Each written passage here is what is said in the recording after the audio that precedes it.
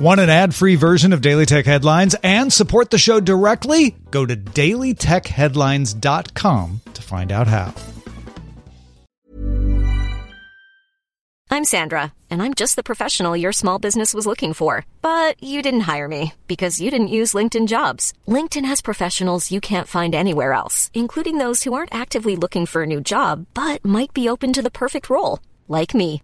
In a given month, over 70% of LinkedIn users don't visit other leading job sites. So if you're not looking on LinkedIn, you'll miss out on great candidates like Sandra. Start hiring professionals like a professional. Post your free job on linkedin.com/people today. My business used to be weighed down by the complexities of in-person payments. Then, Stripe Tap to Pay on iPhone came along and changed everything. With Stripe, I streamlined my payment process effortlessly. No more juggling different methods. Just a simple tap on my iPhone and transactions are complete. What's truly remarkable is how Stripe caters to all my customers' preferences. Whether they're using cards, Apple Pay, or other digital wallets, Stripe ensures a smooth checkout experience every time. Setting up Stripe was a breeze, taking just minutes to get up and running. From local markets to global retailers, Stripe helped me expand my reach and grow my business with ease. To learn how Tap to Pay on iPhone and Stripe can help grow your revenue and reach, visit stripe.com/tapiphone. These are the Daily Tech Headlines for Monday, June 22nd, 2020. I'm Rich Stroffolino. Bloomberg reports that, according to sources, Apple sent emails to iOS developers in China advising that games on the platform will need a license to continue operating as of July. Previously, games were published in China on iOS while awaiting official authorization from Chinese regulators.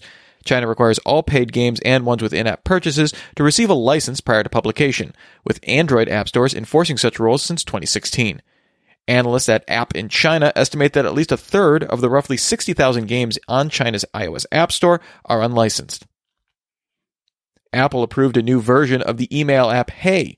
In order to comply with Apple's requirements, Hey will offer users a free temporary Hey email account with a randomized address when opening the app, as well as working with enterprise accounts.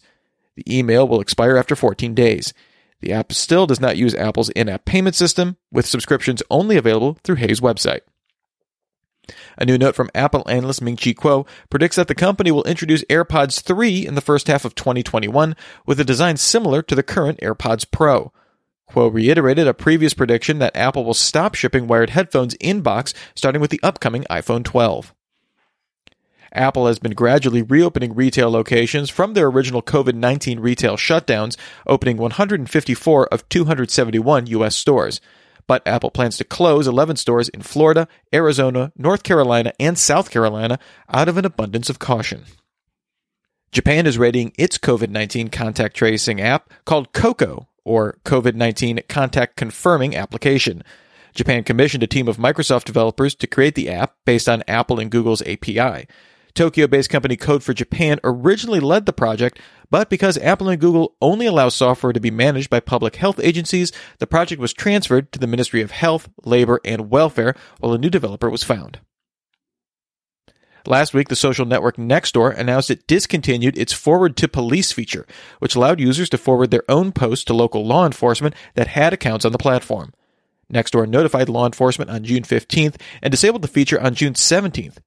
In emails to law enforcement, Nextdoor's global public agency lead Joseph Porcelli cited low usage and engagement metrics by both the police department partners and users on Nextdoor for the cancellation.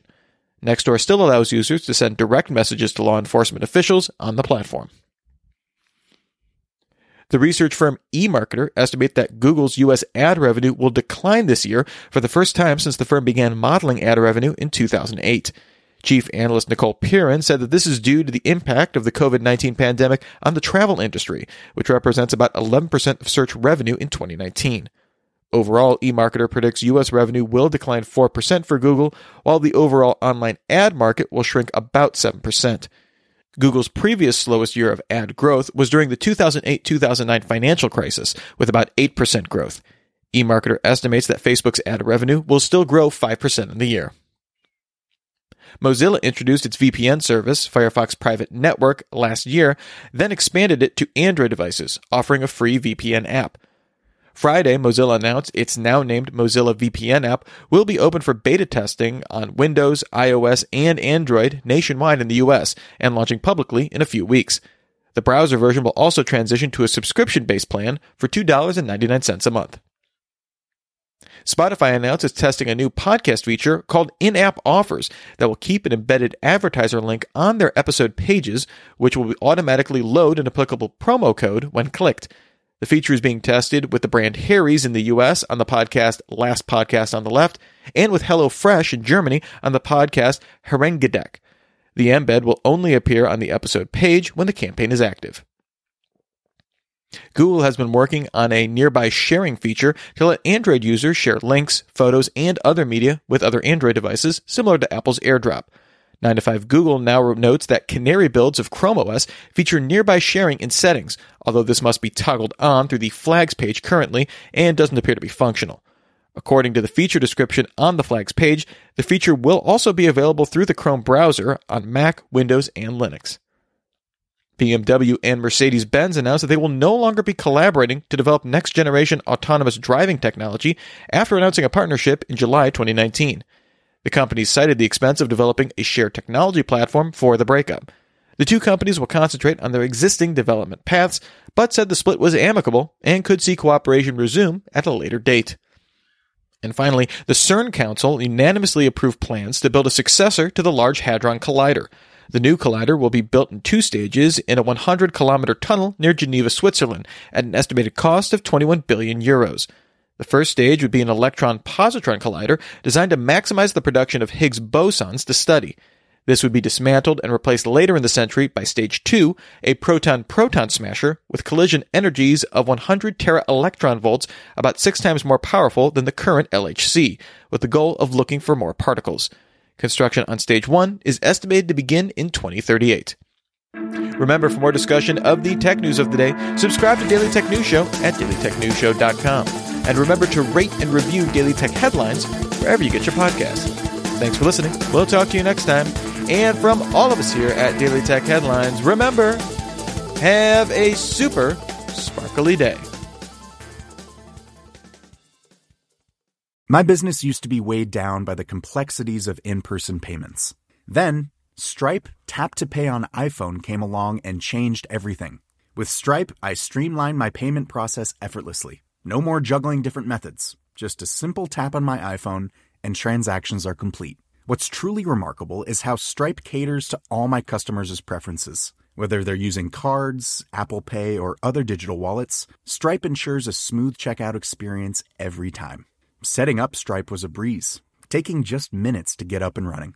From local markets to global retailers, Stripe helped me expand my reach and grow my business with ease. To learn how Tap to Pay on iPhone and Stripe can help grow your revenue and reach, visit stripe.com/tapiphone. When you need mealtime inspiration, it's worth shopping Kroger, where you'll find over 30,000 mouth-watering choices that excite your inner foodie. And no matter what tasty choice you make, you'll enjoy our everyday low prices, plus extra ways to save, like digital coupons worth over $600 each week. You can also save up to $1 off per gallon at the pump with fuel points. More savings and more inspiring flavors make shopping Kroger worth it every time. Kroger, fresh for everyone. Fuel restrictions apply.